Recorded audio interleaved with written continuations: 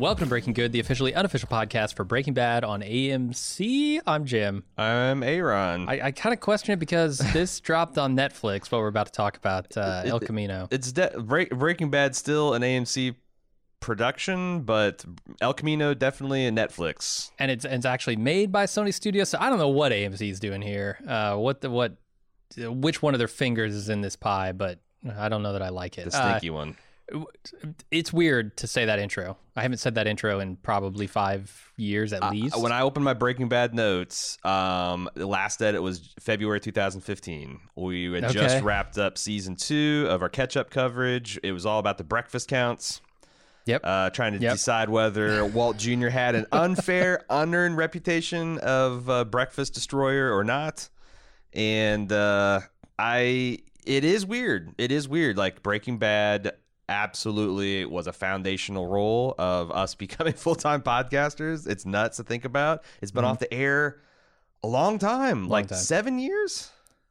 It's got to be, yeah, because it's and now it's back. When I first heard about this project, what did you think when you first heard this project? I thought, man, I don't know that we need that. Like, I thought back to like Serenity.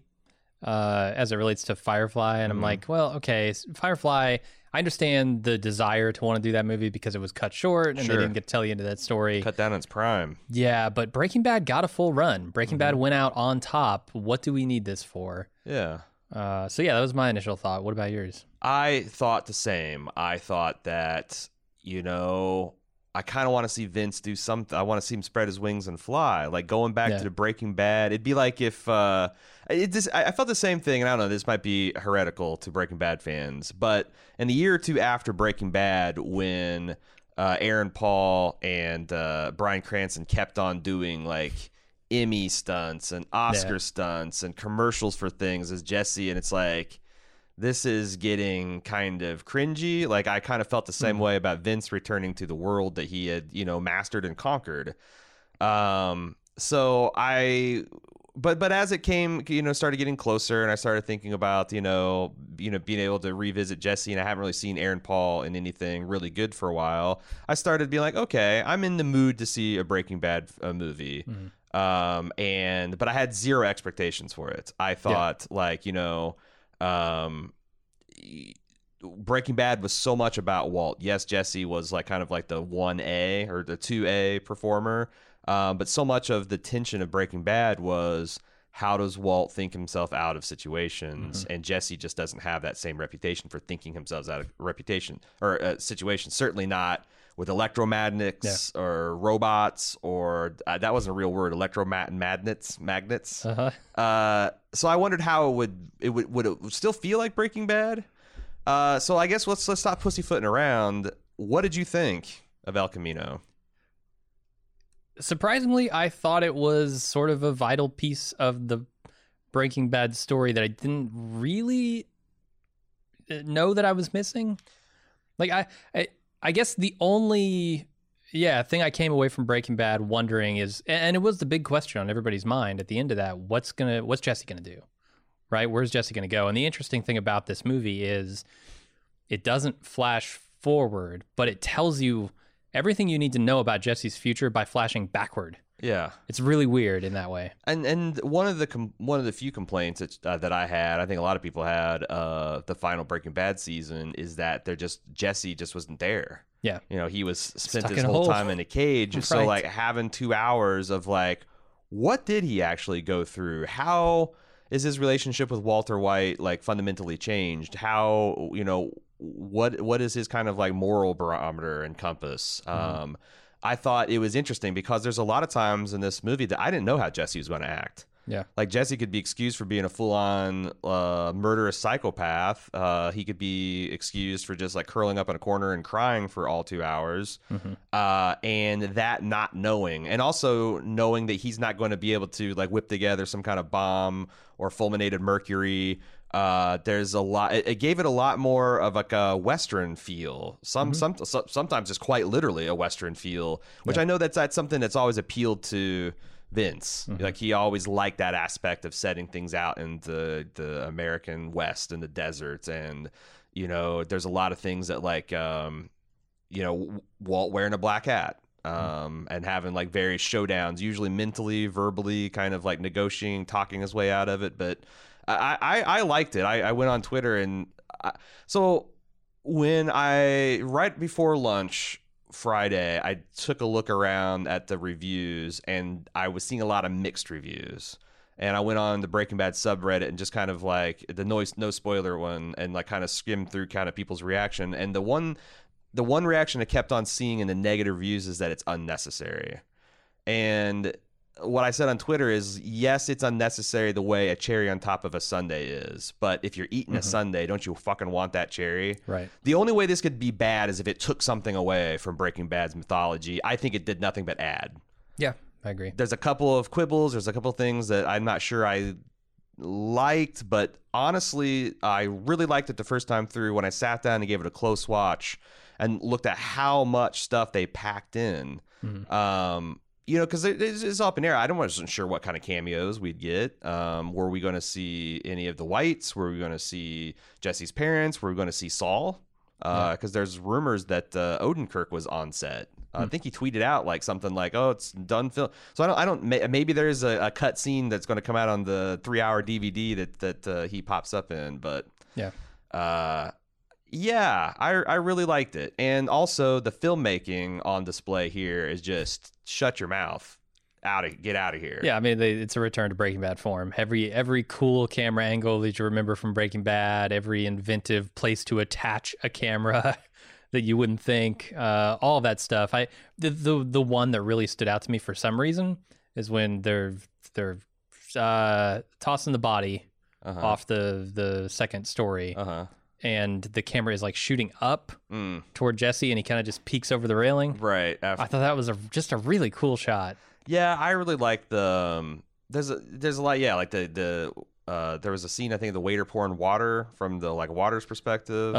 There's the scene that stuck out in my mind was when Jesse was tossing Todd's apartment, and they do that like looking like Jesse's in the tarantula tank, they built the whole set where it's got no roof, and he learned, they learned so much about low light shooting and Better Call Saul, and all that stuff was on display. Yeah, like Todd's apartment lit only with the flashlight was like a laser light show, just because it was such a garishly lit, and like all that reflectivity coming off, and those new modern cameras that can just drink in any kind of photon they get. Yeah, the stuff that Breaking Bad's never a slouch in the camera department, obviously in the filmmaking department, but I feel like he's got another almost decade of like expertise and new technical tricks and stuff that he was able to pull off, and it's great. Aaron Paul has not forgot how to act. No, he hasn't. And act like Jesse, too. Yeah. In all the stages of Jesse, which was really cool to see. We kind of get, flashbacks that take us to old Jesse. I think we figured out just after 4 days out, where, he's still pointing out cow houses, shit like that. And then you got, new Jesse who has been tortured and now has to put his life back together. So, I don't know, do you want to talk about any more kind of general things? The only kind of general thing I wanted to talk about is, how do you think the fact that this has been 10 years on, and a lot of people have gotten older, and they brought those same people back, I thought it worked. Yeah, the fact that like they didn't really try to anti-age anyone, kind of made it like, well, unless you just watched Breaking Bad, which I know a lot of people did. A lot of people watched those must-see episodes and stuff, so it'd be like super jarring. But since they did they reuse a single shot from the series? Not that I remember, no. So, like, everything kind of was consistent. Jonathan Banks is really old. Yeah. Everything else, I think, like, worked. Like, especially Jesse with the long hair wig that he had, with the facial scarring, it kind of... I feel like him aging 7-8 years kind of helped with his battered, scarred visage. So I thought I was expecting to kind of like have to overlook that, but really, especially when the first scene is Mike, I was thinking like, oh boy, it's going to be rough. But no, everything, and Bryan Cranston not shaving his head. He was wearing a very obvious bald cap. Yeah, I mean, Jesse Plemons. Look, we called him Meth Damon in Breaking Bad. We called him Fat Damon in Fargo. Yeah, he's leaning a little more toward Fat Damon nowadays. Yeah, he's got. I think that's his probably natural the most, form. Yeah, that's got to be the most jarring because he's in season 5, and he's pretty thin. Yeah, he's like just a kid. Yeah. And then he comes into this as a full-grown man. But Jesse Plemons is also a powerful actor, and like I just love how he riffs on this like childlike psychopath guy. At one point in this movie, I started thinking this is more about Jesse Plemons, about Todd being a psycho, than it is Jesse at all. Like we spend a lot of time with Todd, but also like that serves to juice up several scenes, which we'll get to. Let's go ahead and get into the episode. I guess the movie rather, El Camino. Before we continue into podcast, a little bit of Bald Move housekeeping. Over on Pickle Me This, we're hard on the Rick and Morty Season 3 grind. We release every Tuesday. This week, we're talking rest and Rick laxation with the author of The Science of Rick and Morty, Matt Brady. Check it out. The American Horror Story Season 9, 1984 season continues. Cecily and I are covering that. It's honestly on an epic, unprecedented run of awesomeness. If you like 1980s slasher films, if you have nostalgia for 80s horror, I really encourage you to check it out. The great thing about American Horror is you can just jump in whenever because it's all an anthology. So if that sounds like a good time, check that out on the American Horror Story podcast feed. Jim and I are also breaking down The Deuce, David Simon's love letter to 70s and 80s pornography. Not really. It's like The Wire's love letter to the Baltimore drug trade. Anyway, we're covering that final season. Every episode's released on Wednesday. It's an amazing television show. Mr. Robot's coming back strong, and we've got the final season coverage with episodes also released on Wednesdays. Cecil and I are also doing this thing we call the Cinematic Spooktacular over on the Bald Movies feed. This is the third one that we've done. We're subtitling it The Search for Spook. We had the first one drop last week. Another one will come out on October 20th, and then the final one, October 30th, Halloween Eve. On the Bald Movies feed, we're also covering Zombieland 2 Double Tap this week. And finally, we have a new feature. We just crossed a major milestone, 5 years of lunches with Jim and Aaron for our club members. And to celebrate, every Thursday, we're releasing a lunch out of that archive for free to the public, which we're calling Lunch with Jim and Aaron Reheated. If you've ever been curious about what a lunch is all about, check it out. Plus, it's a fun little window in Bald Move history. I used to have hair, kind of, on top of my head. I was trying.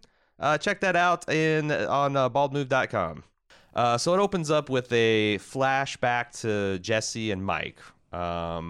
This is right before Mike dies, right? This is the actual clearing that Walt shows up and shoots him. And you can see the cars are parked in the same spots. Yep. You know Walt's about to pull up. Yep. And fuck up his whole day. Thank God New Mexico is a desert and the landscape rarely changes at this part because, it's immediately recognizable.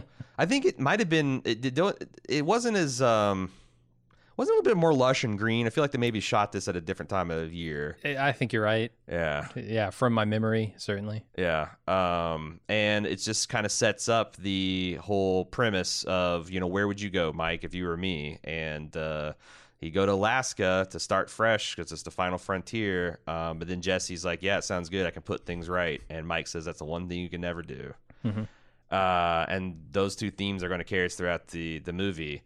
I was in the tank for this film on the next scene when we went to Skinny P and Badger. Like, the bromance between these three and how generous they were with Jesse and like what Skinny P says about, you're my hero, I thought it was amazing. What'd you think? Yeah, when I first got to this scene, I saw Jesse walk up to the door. I thought, oh fuck, Jesse's gonna get back in with the wrong crowd. Jesse's life is gonna turn to shit again, as if it needed to get any worse. Mm-hmm. And by the end of the scene, I was like, okay, yeah, no, these are drug dealers. But they're also good guys when it comes to their friends. Like, so I was worried for him, but by the end of that, yeah, I was happy. I thought it was neat that like once we had the kind of like sedate flashback to Mike, we immediately got into the action. Like Jesse had just escaped the compound and immediately the cops are there because of course they would be. All that machine gun fire. Yeah, like smash cuts from like a fairly sedate Jesse looking out of the water, I think, to him screaming as he's driving away in his car from the crime scene. I loved Badger and Skinny Pete playing video games. What's their chairs, man? Those chairs. I think those are supposed to be like Star Trek captain's chairs. They look a lot like because them. There's an Enterprise in the background, and I think that whole VHS collection is like the old series on because that was in like an all white special edition box set. And I don't know if it's Badger or Skinny Pete, but one of these guys is a big Star Trek fan, and I guess that's the other thing is like these guys seem like they've made out all right. Like they got a good chunk of change from when Walt and Jesse were running things, and it was good. And also, I guess Walt gave him a good amount of money right before, didn't he? Like certainly Skinny Pete. I think it was both of them. Yeah, with the laser rod, they maybe got a little bit of money, but they're at Elliot's house. Yeah, kind of large. Maybe they'll be okay. Maybe they'll be smart with the maybe they'll splurge on the captain's chairs, and they'll be smart with their money. Yeah, I don't know about that. But yeah, there's a lot of great scenes of him, getting clean, like the scene in the shower where you can just see the dirt running off of him and him flashing back to the Nazis. Especially when in like the next few scenes where Todd's promising, oh, we're going to keep you cleaner from now on.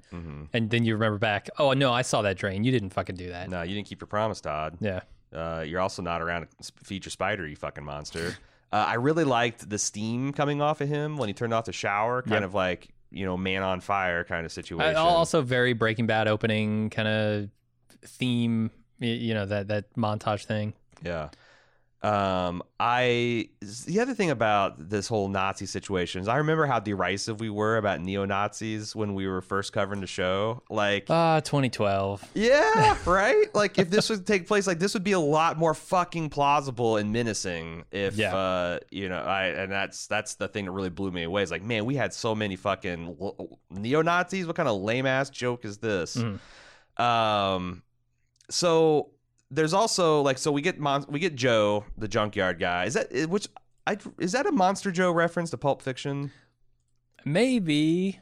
That I had never thought of that. I mean, or maybe is this Vince's opinion that every junkyard owner's name is Joe and they are all involved in some kind of shady business? Oh, that part is true. I absolutely believe that. Yes. I believe every junkyard. I'm not saying they're primarily shady, but if they have the right shady opportunity to come up to them, they're probably going to take it. That's not making murderer. I love Joe. Joe is maybe the best character in this entire movie. He's his way of just like... So he's also got that, Skinny Pete Badger thing where he's like, okay, well, a ride or die crew, like we're all kind of in this together until he realizes, oh, you've already been caught. And that then he's out of there. Yeah, and this is a study of contrast because they go long stretches of like the kind of Better Call Saul, just like watch a guy fuck around for 15 minutes, which I find absorbing. But they use these elements of like the cops are coming because of the machine gun fire, the LoJack has gone off. Cops have shown up to toss like every single time the thing is in danger of lulling a little too far.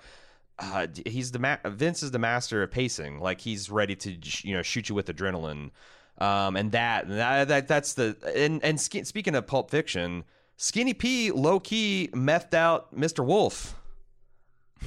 Okay. Methter Wolf. He's Methter Wolfing this shit here. That's hard to say. He's got the plan to swap out. He's got the cash. He's got he's got him cooled out like three little Fonzies, man. I thought what was going to happen when we saw Jesse going back for that money at Todd's place, that it was going to be in the El Camino. And that he would have like sort of doomed himself to not have any money by taking that offer. But no, Skinny Pete is on the ball. He knows exactly what to do. I also love, so there was that scene that wasn't in the movie that they showed as sort of a preview teaser thing with Skinny Pete being interrogated by the cops. Yeah. And I envision that taking place when the cops show up and get the El Camino. Right. He's pushing his, I just smoked a fat bowl with him, man. Like, I don't know nothing about nothing. And even if I did, I wouldn't tell you. Yeah. I liked how those are like fit into those some of them actually, like the Monster Joe rather. The Joe is right from the movie, but the Skinny Pete stuff, do you think those were cut? I don't know, or maybe they were just meant to be teasers. Yeah, they've got him here, and they're great little like mini-sodes, I think. I also love Vince's continuing fascination with just terrible cars. Like, yeah, the Aztec. You've got the fucking Toyota. What was that? I used to have one, a Tercel wagon. And now Jesse's Fiero. driving the fucking Pontiac Fiero. Man, I had a boss one time who was obsessed with those cars, had like 3 or 4 of them. Yeah. Just loved to get those old sports cars and fix them up. One of the best mechanics I've ever known was obsessed with them too, because he's like, they're super cheap. If they're easy to tune, and like you can't beat a mid-engine sports car for fun for driving. They're mid-engine? Yeah. It's like one of the first all aluminum blocks, and like they're famous for catching on fire. The engine spontaneously catching on fire. So you can put more, you can stash more meth in the front of the car? Right. Okay. It's like it's just the original frunk. It's just for transporting meth. Okay, cool. So yeah, the Skinny Pete with the master plan, and Cinnamon saying you're a hero, badgering him, emptying out their pockets, looking like they put like 10 grand in his hand. 8,200. 80, yeah, yeah. Oh, that's right. They do mention that in the vacuum cleaner scene. Yeah. And we get another flashback to A Day Out with Todd, which is the bulk of the movie. Like this kind of continued flashback where Jesse, I'm sorry, not Jesse, Todd. I keep getting Todd and Jesse confused because it's Jesse Plemons. Which is extra confusing given there's a Jesse in all these scenes. Yes. So it's this flashback to Todd where Todd's uncle is taken off to, I don't know, wherever you go, take a new boat in New Mexico. He's going to be gone for the weekend with his buddies. So it's just Todd and Jesse alone. I'm somewhat skeptical that the uncle would in fact leave Jesse and Todd all alone, seeing how dumb Todd is and how horribly wrong it almost went. Yeah. But he's a neo-Nazi. If he had something besides shit for brains, he wouldn't be that. So there you go. He's got that failsafe too of Brock. Like it can't go too wrong. Yeah. But unless Jesse just decides he doesn't give a shit about Brock. Right. If he just, I mean, like if he just skates to the cops, they're fucked because he's like yeah. That's the play. If like I thought, well, let's wait until we get to that scene because I want to hash this out about whether this is a spell that Billigan's putting on us or if it actually works. Todd, like there's so many great details, like Todd lowering the cigarette to Jesse down, like he's like fishing, this binder clip thing, yeah. He's like breaking a wild horse, you know. It's like this hasn't been rid for a while, so I need to get the bridle on him nice and slow, and lots of sugar cubes, and how he's also got this weird passive aggressive like Lumbergh from The Office, like I'm gonna need you to go ahead and get out of this pit, and yeah, he's a psycho, man. Yeah. He doesn't react to stimuli the way that normal people do. Yeah, like if you try to escape, I'm gonna have to go visit the little boy. And this way he's grooming Jesse, like he's a little, like he's using his spit, like he's a dad trying to tame a 3-year-old's hair before he takes him. Yeah, it's a lot of weird, off-putting stuff.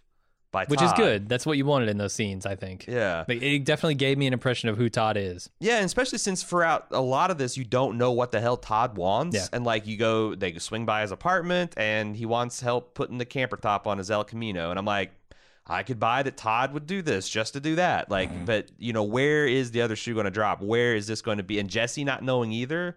Like he's, you know, playing this like a guy who knows he's dealing with a completely loose nut type of person, which leads us to there's a great little scene of Jesse breaking into Todd's apartment in the present day, and they built up tension throughout this scene of Todd because he's just such a crazy person. You know what the stakes are of Jesse getting away, but you don't know if he's going to be able to do it.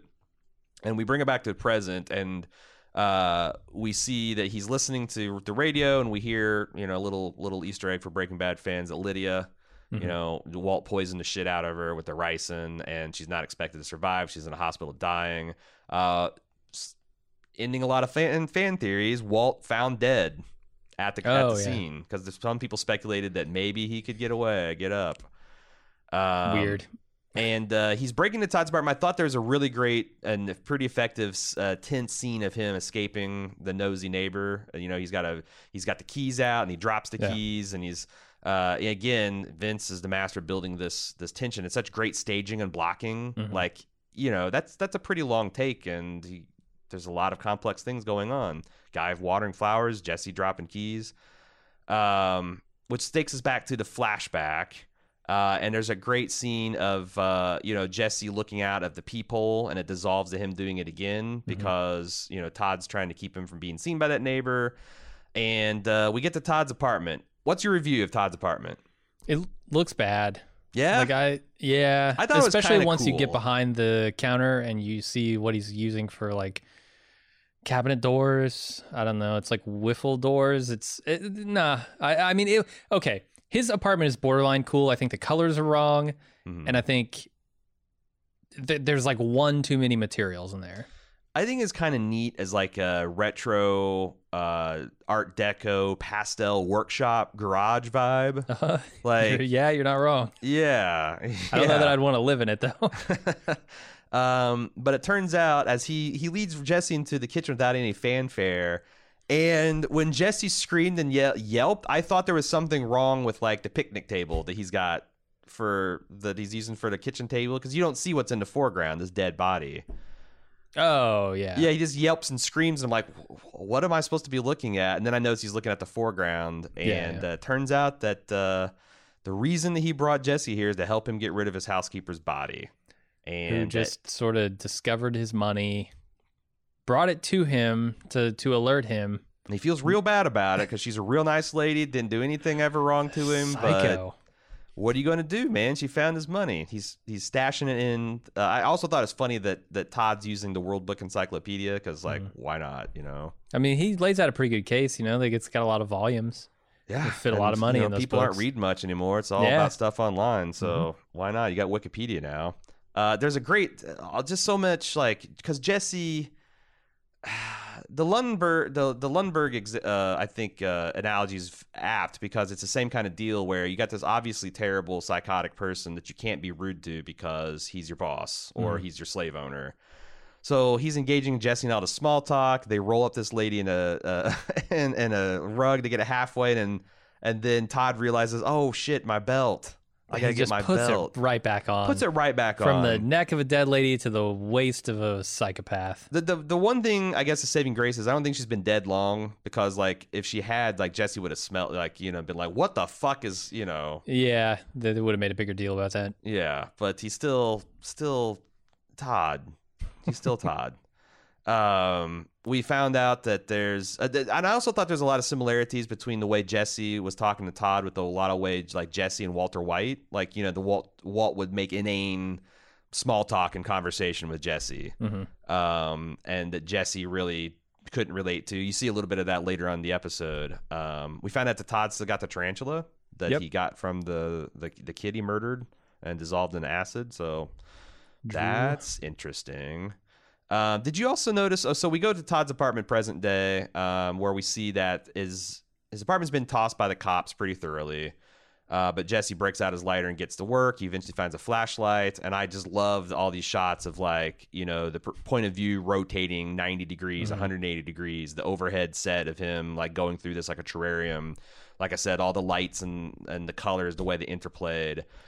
This is Jesse's cooking montage, right? Yeah, for this episode. Yeah, this is the Better Call Saul era, kind of like just watch somebody do something absorbing and try to figure out what he's doing for 10 minutes. I didn't get this when I watched it, that Todd's got this snow globe collection, and one that I can't remember if Jesse or the quote unquote cop picks up, but there's one of him. I guess it's supposed to be him and Lydia in a snow globe. That harkens back to his like crush that he has on Lydia. Yeah. That he's had a custom snow globe of them made. The more I think about this character, the less good I feel about life. Yeah, no, he's like another 5 years and he's putting people's heads in refrigerators. Yeah, he's Buffalo Bill. Like, it's fucked up. It's very fucked up. There's a great kind of seamless transition where Jesse sees his parents on television, like in the next unit over, and then he turns on a TV there and listens to their plea to come forward, turn yourself in, because of course they would do that. We flash back to his day with Todd, and we got this bizarre scene of like Jesse dumping Sonia, the cleaning lady, over the balcony. Which actually reminded, didn't we get rid of a couch in your apartment in Indianapolis a similar way? Didn't we heave that off a third story balcony? That sounds right, but I can't recall. I thought so. It's like I've been in this position. It wasn't with a dead body. Oh, it's that fucking couch. So they load it into the El Camino. And you got Todd kind of bopping down the road to some like 70s slow jam. He's pulling the horn for the trucker. Because he's a little fucking kid. And then they cut to the back, and Jesse's in the back of the El Camino trying to keep from sloshing into this dead woman. Mm-hmm. He has Jesse dig a grave, and then Todd asks him to fetch the smokes, and he sees him there in the glove box, but there's the gun too. Todd is able to talk him down with the promise of pizza and beer, and there's this just terrible scene of Jesse sobbing and Todd putting his arm around him and telling him to look at the view and how life is what you make it. Mm-hmm. Why... Wouldn't the play here be to shoot Todd in the face, get into El Camino, drive to the DEA, tell them everything? They go out to that Nazi compound, and they're going to find a bunch of bad shit. Mm-hmm. They're going to find that this guy's been enslaved to the meth trade. Like, I feel like he could have gotten Brock protected. Is this just Jesse's been conditioned like an animal that he can't do that? Because it seems like that's the play. Yeah, I mean, there's probably some of that. It's another day or two before the Nazis would even know something's wrong. Yeah, for sure. The trouble is Jesse is a meth kingpin. Mm-hmm. As much as Walt was, so is Jesse. I think Jesse knows that his options are limited here. If he does go to the cops, he's going to prison, probably for the rest of his life. If not for, maybe just for a long time. But he's in Nazi prison. What's the life expectancy in Nazi prison? It's not good. Yeah, I think there's like museums in Germany that attest to that account. Mm. Like, it's not good to be in Nazi prison. Yeah, I don't know. I think I'd roll the dice to the DEA. Because that's what I was thinking. Is like, surely he's not more afraid of the cops than the neo-Nazis. But I think that he's just a broken man. The idea that he would shoot Todd and get away with it and it wouldn't somehow just blow up in his face. Because, like, look. And is this all an elaborate ruse? Like, right. What's going through Jesse's head? Is it like, okay, well, I know that the neo-Nazis are gone and that I can go to the cops? Or is he thinking, maybe this is a fake out? Maybe this is somehow designed a loyalty to test me. And then they're all going to laugh. The gun will be empty. Right. And he goes. And then they'll pull Brock out from behind this rock here. And and they'll blow his brains out. Yeah. I guess there's that too, because he just never can. But that's part of the conditioning, right? Like right. You were talking about. Yeah. Like, it's so capricious. And the last time he cooperated with law enforcement is how he ended up in Nazi prison in the first place. So, like, if you could trust them to not be a bunch of chuckle fucks too, maybe it would work, but because obviously the Southwest DEA is in complete fucking anarchy mode after all the shit that's gone down with. Well, they don't have Hank. Yeah, don't have Hank. What are they doing? Don't have now? Hank. They got Gomi. No. At number 1, number 2, gone. So yeah, they didn't have back in Jesse's apartment. I'm sorry, back in Todd's apartment in the present day, we have a confrontation with quote unquote cops. Yeah, I did not. The way they shot this and filmed this is so brilliant because I did not know they were not cops until they started tying him up with. I found that the same time Jesse did. And when you go back, just about the same time, yeah. And you go back and watch it the second time, it plays just as beautifully, knowing that they're people like these guys have. I will say they have ice water pouring through their veins. Yeah, but they execute the fake cop routine perfectly. Yeah, and I was thinking, okay, so clearly at one point the guy in the kitchen gets suspicious, right? And he pulls his gun and he's going through the halls like he's ready to shoot somebody.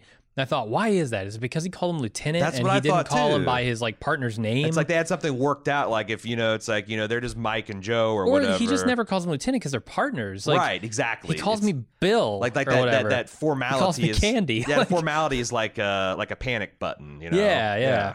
And then, when they reveal what it actually is, it's like, oh, that's even better. Yes. So. And it's, all the fact that, then the more you find out, the more it makes sense. The fact that this guy was somewhat related to the neo-Nazi operation, and he'd probably know that Todd, of all of them, would be dumb enough to have all of his money in his house. And that's only the first time they tricked me in that scene. The second time they tricked me is I thought that I was supposed to remember who this guy is when he says, "You don't remember me."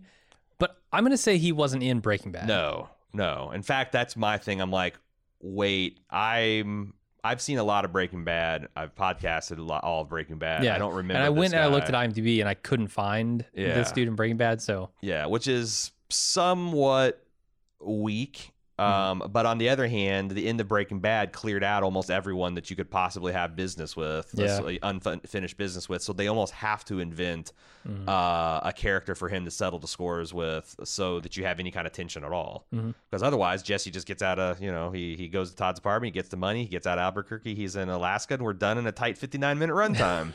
Could practically be an episode. I don't know. I like what we got here, but I wouldn't say it was the tightest thing in the world. That's true. I think there was a lot of slack in the Meth Damon scenes that you maybe could have trimmed. Yeah. But yeah, there's definitely it worked better than it didn't. A lot of Better Call Saul Yeah. DNA, a lot of that ponderous. It's again, it's absorbing, but it's also so different from the Breaking Bad DNA.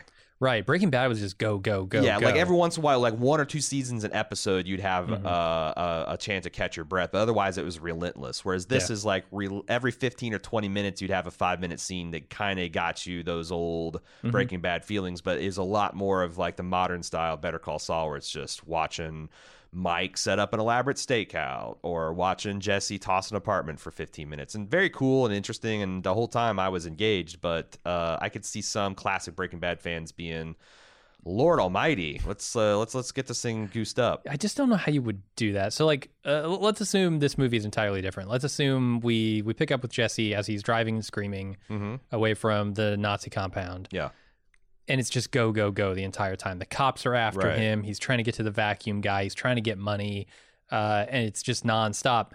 I don't feel like we would have come away with a better understanding of Jesse, which is what this gives you, which is what I felt we were missing in Breaking Bad. That would be the unnecessary version of El Camino. Yes. This, where it fills in that gap of knowledge that we didn't really know what was going on with Jesse. It's so funny because I felt like I was Badger in the intro or the opening scenes where he's like, Jesse, was it really true? They kept you in the cage? Because we didn't fucking know hardly anything. We saw him in the cage a few times. In the cage. We saw the time where they murdered Andrea, but he was mostly missing for that final season. So I thought this scene was pretty good as far as the tension of waiting for them. Jesse's in that apartment somewhere. One of these dark corners he's going to be, and the actual reveal where the guy's like, look behind the bed, and you just hear the gun click. Yeah, I'm not a cop. I'm no cop killer. But yeah, I thought that. But I am Batman. but I am Batman. Oh, one thing. Did you recognize these two guys? I recognize the fairer complected one. Okay. Where'd you see him? But I don't remember where from. Okay, so the chunkier one has a pretty prominent role in the Righteous Gemstones as lead extortionist. Lead extortionist. Yeah. You're kidding. That can't be the same guy. Yeah, it's the same fucking guy. He just looks really different. He looks so much different. With the haircut and lack of facial hair, he sure as shit does. And okay. The redhead played the director of plant security in season 3 of True Detective. Yes. Yep. And I'm like, because it was the first time I'm like, I know these guys, but I don't know where. And like somewhere in the second watch, I'm like, fuck, it just clicked into me. Gotcha. So I thought it was annoying me the entire movie because I didn't know. Yeah. So they get the drop on Jesse, but now that Jesse knows that they're not cops, he now knows that they're just as vulnerable to noise and distraction and the nosy neighbor as anybody. And he uses a distraction with the nosy neighbor to cut a deal with the guy from Righteous Gemstones to divide the money that Jesse's found in the refrigerator 3 different ways. The guy who we didn't know, but actually sort of felt bad for him because he was the welder, which we'll find out. Yeah. And he's works for Candy Welding, and he says, "Wonder when you'd remember me." And there's like a little flashback to clearly it's Nazi jail, but you have no idea what the relationship is yet. We then have the vacuum repair guy scene, which is Jesse hunting for because I don't think he knows where this location is. he just knows the phone number, which he probably does. He just had the card. He and a looked phrase. it up in the phone book. But I got the feeling that maybe he looked up a couple, and the thing that he recognized is the minivan. Like I got the impression that he'd gone through a bunch of different vacuum cleaner places. Yeah, he pulled out that whole page and he was going down the list, I assume. Yeah. So he found the guy, and he goes in, and I thought, first of all, in a massive cosmic coincidence, Robert Forster died the day the El Camino came out of some sort of brain cancer. Yeah, he was 78. Shocking. I mean, full life, fairly accomplished guy. Just fairly recently had the Oscar nomination for his work with on Jackie Brown. Yeah, fantastic in Jackie Brown. And he's really good. Like, you can tell that this is one of Mike's guys. Yeah. Like, this is the kind of contractor that Mike would source. Yeah. Because he's just all business. He's not taking any of Jesse's bullshit. Like, I mean, I can see some people saying it's indulgent, like essentially 5 minutes of him denying that I'm the guy, but it's just funny to see Jesse get progressively worked up. And then he admits, like, okay, I'm like 95% sure that you're the guy. Yes. Yeah, like he can't even. I knew it.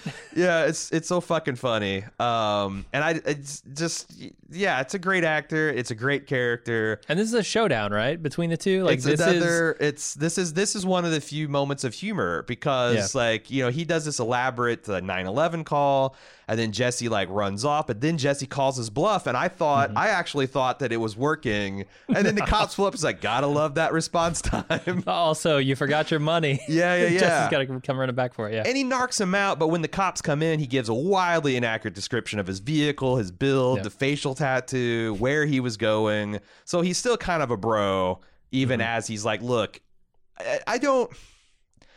I'm not sure why he was such a prick over the $1,800. This is a Mike thing, though. It is, right? yeah. It's the rule of it. It's like the transporter kicking a guy out for being 0.5 kilograms heavier than he said he was going to be. Like, this was the deal. Yeah. Like, fuck you. It's telling Saul he can't leave the parking lot until he gets his fucking stamps. Right. Like, right. Yeah.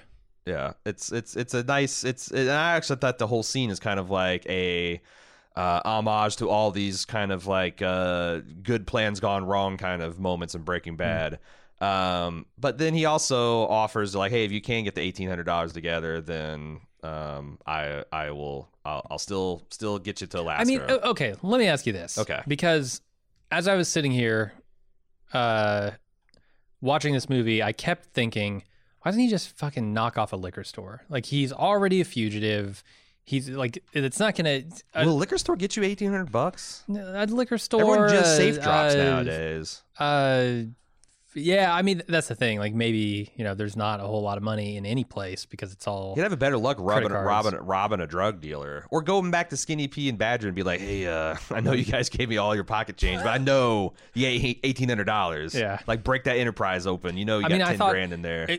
God, when he goes over to his parents' house, I thought he was going to steal his fucking brother's violin and pawn it. And I was like, if you do this, you are dead to me. It's the chest all over again. I thought he's just going to rob them of like their silver or something. And which still would have been, that wouldn't have been great. But it's like Jesse tried to be pretty moral in this episode. Like, he didn't want, like, you could tell that he didn't want to add to his body count.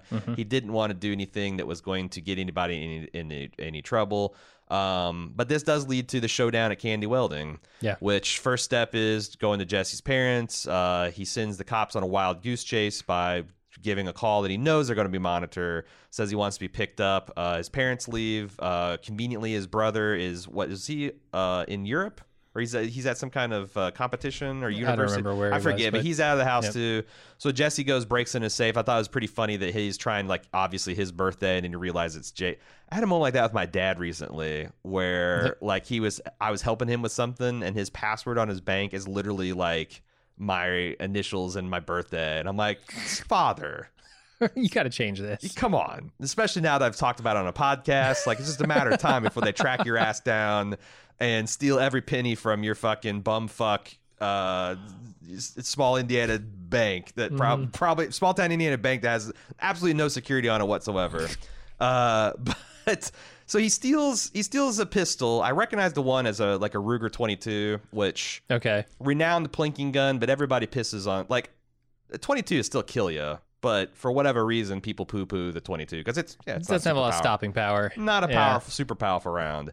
And then he sneaks over to Candy's welding, and he almost gets the guy clean, but it turns out he's invited a party in the form of a Hummer that disgorges 3 ladies to entertain the fellas. And the big bouncer dude from Better Call Saul. So this, correct me if I'm wrong, but this is I forget the name of the guy who does the squat cobbler. When he gets he's auditioning for a security guard, and Stephen Ogg, Mike, and this guy show up. Yep. And Mike just beats the shit out of Stephen Ogg handily and sends Tiny packing on his way. Yep. Now, the one thing I didn't know is, did he have a Hummer then, or no? So fuck, I can't remember his name either. The guy who was buying the pills had the Hummer. Okay. Like he went out and bought. So ridiculous Hummer, ridiculous shoes. You realize that this has passed hands, and now it's into this guy's. His was yellow. I thought so too. Yeah, and I don't know if this is the same Hummer, but Hummers are a thing apparently among the drug dealers. Yeah, it's and criminals of the underworld. Drug dealer chic apparently. So he's interrupting this little party, and he has to essentially just kind of chill out for several hours. I think it's 3:00 in the morning when they finally take off, and he's able to try to get a drop on these guys. But then we have a flashback to why we should even give a fuck about any of this stuff. And it turns out this guy just welded that little, I don't know what you call it, the little racetrack thing that Jesse was chained to allow him to move around the lab but couldn't get away. Yeah. And they show, I forget his uncle's friend, Devil from Justified, but him just being cruel to Jesse and having him try. It looks like he's going to break his fucking hip bones trying to get out of this thing just for his amusement. Pretty small stakes, all in all, to kill a guy over. But I don't think Jesse wanted to kill him. But nope, he didn't. All he wanted was $1,800, and if the guy would have given it, I think he would have walked away. Do you think he secretly was wanting to do it? I mean, he knew he might have to. He knew he might have to because he's got that second gun in his pocket. Yeah, true. Which was pretty cool because I knew he had 2 guns, but I never really thought, oh, he must have his other gun ready. I thought that's the one weakness of the scene is like he just obviously had that other gun in his pocket, and the other guys didn't know it. But I thought it kind of stretched credibility that he never takes it out of his pocket. This guy just challenges him to a shootout, and Jesse blows him away with the revolver he has in his pocket. And then they have the world's most terrible gunfight. Yeah, this was the least believable part of the scene to me. That Jesse didn't take even a single bullet at that range. It's funny though that that's pretty realistic if you believe statistics of shootouts involving it's incredibly easy to miss from 30 feet away when you're shooting a pistol and you're just firing wild and you're jacked with adrenaline and you don't practice it. It's hard to believe, but that shit with Pulp Fiction, The Miracle, that's the result of most shootouts at that kind of range. You just don't hit anything. But yeah, it was. I mean, it's nice. It's also that. So it really bugged me, but on the second time through, I'm like, it's interesting that Jesse takes this guy out with a hidden trick weapon the same way the same way Walt did with the machine gun. Yeah. So I'm like, okay, it is a little lame. It was pretty obvious, but it's the same thing as Walt machine gun, except for that played out for 2 full seasons. This played out over 15 minutes. So. Yeah.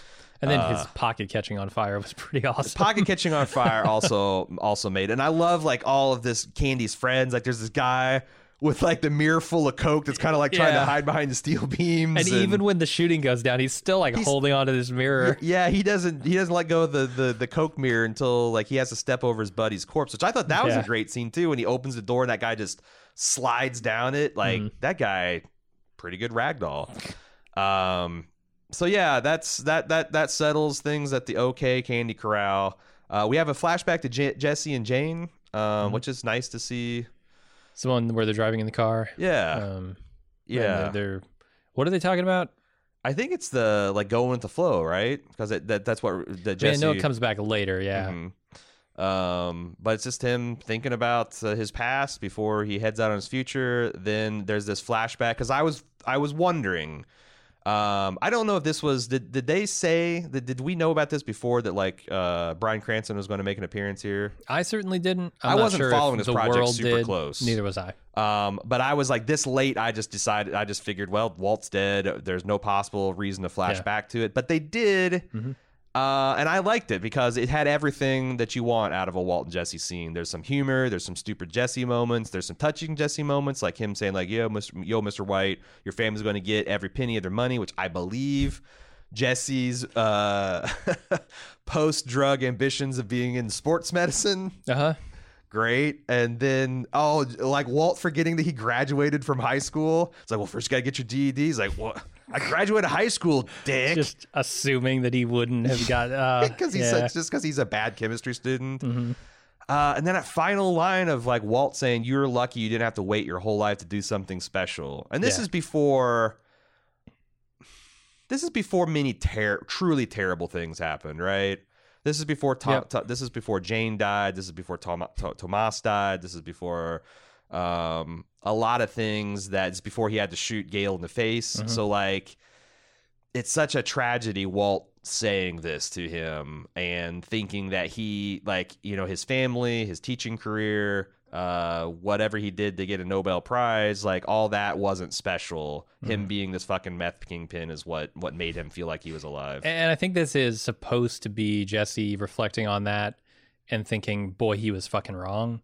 What we did was not special. And what I want to do in the future doesn't need to be, by those definitions, special. Right. Like I look at every time they do a flashback and I'm thinking, it's interesting that they have told me so much about Jesse's future in those flashbacks without actually going to his future, because I now know when, you know, he's talking to Mike and he's saying you can't put things right, that Jesse isn't going to try and forget what's happened, right? This letter to Brock is not like a final moment of like, oh, I'm going to set everything right with Brock and he's going to be happy and I'm going to be happy. It's not that. When he's talking with Walt here, he's thinking, I don't want to do, if this is what special is, I don't want to be special. And when he's talking with Jane at the end about the just going with the universe where it takes you, he's, in my opinion, like when she says, no, that's a terrible way to live. That's Jesse thinking, okay, now my destiny is in front of me. I can make of it what I want, not just go wherever it takes me, which will fucking, who knows, lead me back to a Nazi cage. Like, right. But they do all that in flashback. And so when they bookend everything, they bookend Jesse's story in this movie with him driving and screaming away from the Nazis, him driving to whatever the small town in Alaska is. And I kind of feel like we didn't go anywhere. We didn't change circumstances in this movie, but we know so much more about Jesse. We have more information. Yeah. Which changes our appreciation. Really good. And also, like, I thought the point of Robert Forster's vacuum repair guy quizzing him on his backstory and just how on it he was, and how quick he was on his feet, and how he had no problem surviving without Walter White. Kind of tells us that Jesse could have been, you know, he actually was a really smart, capable, talented person, which we kind of knew in the margins, that if Jesse put his mind to something, that a lot of this kind of like, you know, meth idiot act was just that something he put on to kind of like, you know, like a gear he shifted down into to hang with Badger and Skinny P and Combo and make it, you know, you're blasting your brain on meth and weed, and you just it's all good times and video games and low stakes chasing hookers around the Crystal Palace. But here's a guy he could have a business degree. He could be a CEO of the company, but he's going to live in some fucking cabin dodging grizzly bears because Mr. White wanted to cook meth with him. Yeah, maybe he's gonna, you know, go be a woodworker. I don't know. You know, we always wondered about Jesse. Yeah. And I don't feel like we got any concrete information, but we at least know where his head's at. It's just interesting what a different person he is now, because like you know, Gone is the guy who just wanted to play video games and listen to a big fancy audio and have house parties and rage like that. Yeah. None of that appeals to him in the least at this point. Like, and they even though like Skinny P and Badger have a lot of affection for him, there's like no way they could go back to the way things were. No, it's just a fundamentally different person. And then we have the last flashback to Jane, and that's it. We did have one piece of feedback. We didn't solicit it. Obviously, if we thought about this a little bit more, we probably would have like advertised the fact that we were definitely going to do this, and we probably would have put something in the feed to do it. But like, you know, Yeah, but what's the point? yeah, it's a one and done. Yeah. If you're still subscribed, congratulations. If you found it, like, I'm not sure whether you're hearing this on the OG Breaking Good feed, if you're listening to it on the Better Call Saul feed, if you're listening to it on the Bald Movies feed. We did get an email sent in to the old hotline. Our old buddy Josh H. had a pretty interesting question that I wanted to talk about anyway, and I'm going to let him walk us through it. So he says, I wanted to advance a thesis that Jesse is better off having teamed up with Walter White and gone through the events of Breaking Bad. Here is his case. Jesse now has a fresh start in Alaska. He's seen the worst that the drug game has to offer, and he's almost certainly learned that he wants no part of it anymore. He's got somewhere around $200,000, which could buy him a pretty decent woodworking shop and at least a modestly long runway to get a business of some sort off the ground. Beyond that, he's almost certainly got more self-confidence, perspective about himself, specifically because he's overcome so many trials and tribulations. Also, there's no way to know for sure, but what's the most likely scenario for how Jesse's adult life would have turned out sans Walter White? There's a fair chance he'd be a slightly more successful knucklehead like Skinny P or Badger, but there's just as good of a chance that would come back to bite him, i.e. the beating by a real player in the drug game or a long trip to prison. In the pilot, he narrowly escaped an arrest by the DEA, and he was driving around in a hoopty with a license plate that read Captain Cook, for crying out loud. The case against us, of course, is all the psychic trauma that he suffered. Despite the peaceful look on his face at the end of El Camino, he almost certainly has plenty of PTSD that he'll need to work on. That said, I'd still say that's an open question as to whether or not Jesse is better off having gone through what he has during Breaking Bad, but I'd love to hear your thoughts. What do you think of this thesis that Jesse is better, has a better outcome going through this, going down the long road that is El Camino, versus if Walter White never reached out to him? I think you have to make a lot of assumptions to even compare the two things. You're assuming that Jesse wouldn't have, got busted on some small charge and said, "Oh fuck, I need to set my life straight." Yeah. You're assuming that, he wouldn't have had another good mentor who wasn't pushing him to be a drug kingpin. Mm-hmm. You're assuming a lot of things about his life, and I think you're right about those assumptions. Like, the most likely scenarios are you either end up dead or in prison, or you end up, if you're lucky, like Skinny Pete and Badger, just kind of fumble fucking your way through life, right? And in that case, I still don't know that you're better off. I don't know, man. The thing is Jesse. Here's the thing that I think this is out of this analysis is Jesse comes from a solid upper middle class background and has a family that loves and cares for him. Yeah. So if he did go have a little minor prison stint, or as long as he didn't get shot, killed, or something like that, a very good chance that he can hit rock bottom, and he's got the resources there that could help him rebuild his life. Yeah, that's a good point. He's got a little brother that looks up to him. There's like lots of things that, like, if he were not involved in a criminal enterprise, like finding out his brother's getting into drugs now, like, so the same things that could have scared him straight, could have scared him sober. We know that he can do sobriety, which is, if you can climb that hill, that counts for a lot.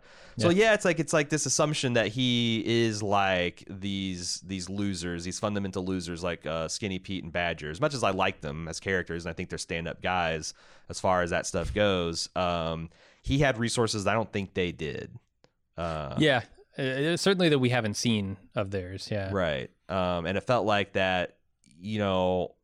Everyone wants to assume the worst. Like, it's like, oh, you get caught on a drug charge and it's just done, or you're going to catch a beating from a drug dealer. And but honestly, a lot of people go in and out of the system, and some of them get better, some of them don't. Some people never do. Some people just go through this phase and they become perfectly respectable adults. Yeah. And you put that against all of Breaking Bad. That's the thing. The circumstances are so extreme of what Nazi we know. Prison. He went to Nazi prison.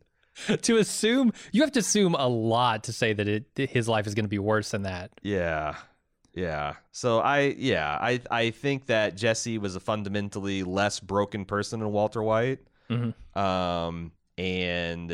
he had that kind of like core goodness that he could fall back on, and the resources that he had with his family. Yeah, it's hard for me to accept the argument. I think it's a argument that can be made. You know, would you rather take? And that's the thing is like, also $200,000 is not a lot of money. Like, we're being real. Like, that's not like, you don't ever have to worry about money again, even in like the fucking wilds of Alaska where you're getting petroleum money and all that kind of stuff. Like, it's not set you up for life money. He's going to have to figure out. You do have a pretty good runway. Like, if you wanted to become a woodworker in Alaska and just make furniture or something and sell it locally. Yeah. Like, yeah, that's a pretty good runway as far as. You think about, how's he ever going to have a family? Like, look at it, like his face. His face is so fucking busted. I had to have years taken off his life from all the vicious beatings, all of the drugs, all of the near-death experiences that he's gone through. Like, it's hard for me to take that. If I had full knowledge of the different paths Jesse could take, it's hard for me to put all my money on the Walter White path, especially since the other path is completely unknown and unknowable. Yeah. So, do you think, one last thing I want to talk about before we're done here, do you think that we'll ever have a revisit in the Breaking Bad universe? Obviously, we've got the final shoe to drop on Better Call Saul, and this actually makes me a lot more engaged with the Gene plot. It's something we kind of talked about in Better Call Saul. Like, I do think that this shows that Vince can do something with that post Breaking Bad era that's interesting. Oh yeah, and maybe something that's like, you know, we've always talked about, like, maybe there'll be a whole episode or 2 or 3 episode mini arc all in black and white of Gene. But do you think we'll ever revisit Breaking Bad universe after that's all put to bed? I guess I don't see a need for it. Yeah, like I was trying to think. Oh, is a Walt Jr., Skyler kind of thing warranted? No, not really. We kind of know where they stand at the end of this. If they keep flying right, it's a very boring story. And if Walt Jr. goes to start dealing meth, like, do I want to see that? Is that a feel good story? Yeah. Do I believe it? Like, I don't know. I mean, maybe they could sell it, but like, where's the other cherries that could be on top? Because I see lots of shits you can take on the top of that sundae, but like, there's not a lot of like cherries. I think there aren't a lot of characters left at the end of Breaking Bad, right? That you actually care about, that have some unanswered questions. 80% of that cast is dead at the end of that show. Right. So where do you go from here? I mean, maybe a Gus flashback to like his early life in Chile. Yeah. Like, I mean, that could be interesting. But we found this is my opinion, and the more we found out about Gus, the less interesting his character actually is, and the less there is to do in a movie like that, right? Right. In a revisit of Gus's early days, because we know more about him now. Right. How about Gale? Gale? Gale? Yeah, it's just all Gale. Like, I know we got some of that in Better Call Saul. Where did he go and make that recording? Was that in India or Singapore? Singapore sounds right. I guess. To me. I guess post grad Gale kicking around the world. Yeah, learning to cook meth. Like, you don't just. Yeah, I don't feel like even a chemistry student just can cook meth. Mm-hmm. I mean, they probably have to learn how to do it, right? Because there's like a lot of procedure, not just these are the chemical bonds and done. I feel like he's probably got to have some kind of mentor somewhere, or at least a series of experimentations. You know, what kind of crazy characters does he meet? Would that be called the Leaves of Grass, the Gale story? Yeah. It would be the title of the movie would be the first verse of that song. Yeah, I think this did feel like a final chapter because I mean, I don't really care to see, although I don't know. Like that's the thing. If I came back maybe to the Chicken Brothers. Huh? Maybe the Chicken Brothers could be interesting. Like we know quite a bit about that though. I mean, Breaking Bad covers a lot of ground. That's what I'm saying. Like if Vince if there's another cherry floating around in that jar of maraschino cherries, then I will always be happy to have another one. But it's like, that's what you gotta, every time you go back to this and you take another swing on it, you are mortgaging Breaking Bad's reputation. Just like imagine. Oh, I got it. I mean, look what happened to Game of Thrones this last season. It went from like platinum coated, diamond encrusted, standard bearing of the golden era of television to widely like derides what am I trying to say? Widely lampooned. That just maybe has destroyed the Double D's career. That's you I don't know. I don't know if you want to roll the dice with that. Yeah, I'm with you. Although I might be down for a Tuco in jail movie. Sure. Yeah. Or like Young Tuco and Mexico, growing up with the cousins. Uh-huh. And it's I don't know, it'd be There like you go, Hector. You could take it pretty far back. it's like a sitcom. It's like Malcolm in the Middle with Hector as the kind of like the maniacal All right. dad role. Mm-hmm. Nah, see, that's the shit on top of the Sunday you don't You're want. gonna see him in his tidy whities. Does he have his very own bowling episode? All right, that's Breaking Bad El Camino. Any other final thoughts? No, I don't think so. I enjoyed it. I didn't think it was perfect, but I thought it was a worthy addition. Well, if it's been a while since you've been around the Bald Move parts, and this is a reminder that we still exist, we are actually, you rejoin us at the right time, because, man, what do you want? We got something. You want Mr. Robot? We got Mr. Robot. You want Watchmen? We got Watchmen. You want American Horror? We got American Horror. You want movie podcast? We got movie podcast. What am I leaving out? There's other things we're doing. Oh, The Deuce. The Deuce, yeah. David Simon, you guys hurt that I wasn't doing a Wire podcast. I've been doing 3 seasons of the sequel to The Wire. And nobody noticed. No, yeah. Where's everybody at? We've always got stuff going down at baldmove.com. Now more than ever. Check it out, and we hope to see you around. And until wherever we see you the next time, I'm Aaron. And I'm Jim. Later.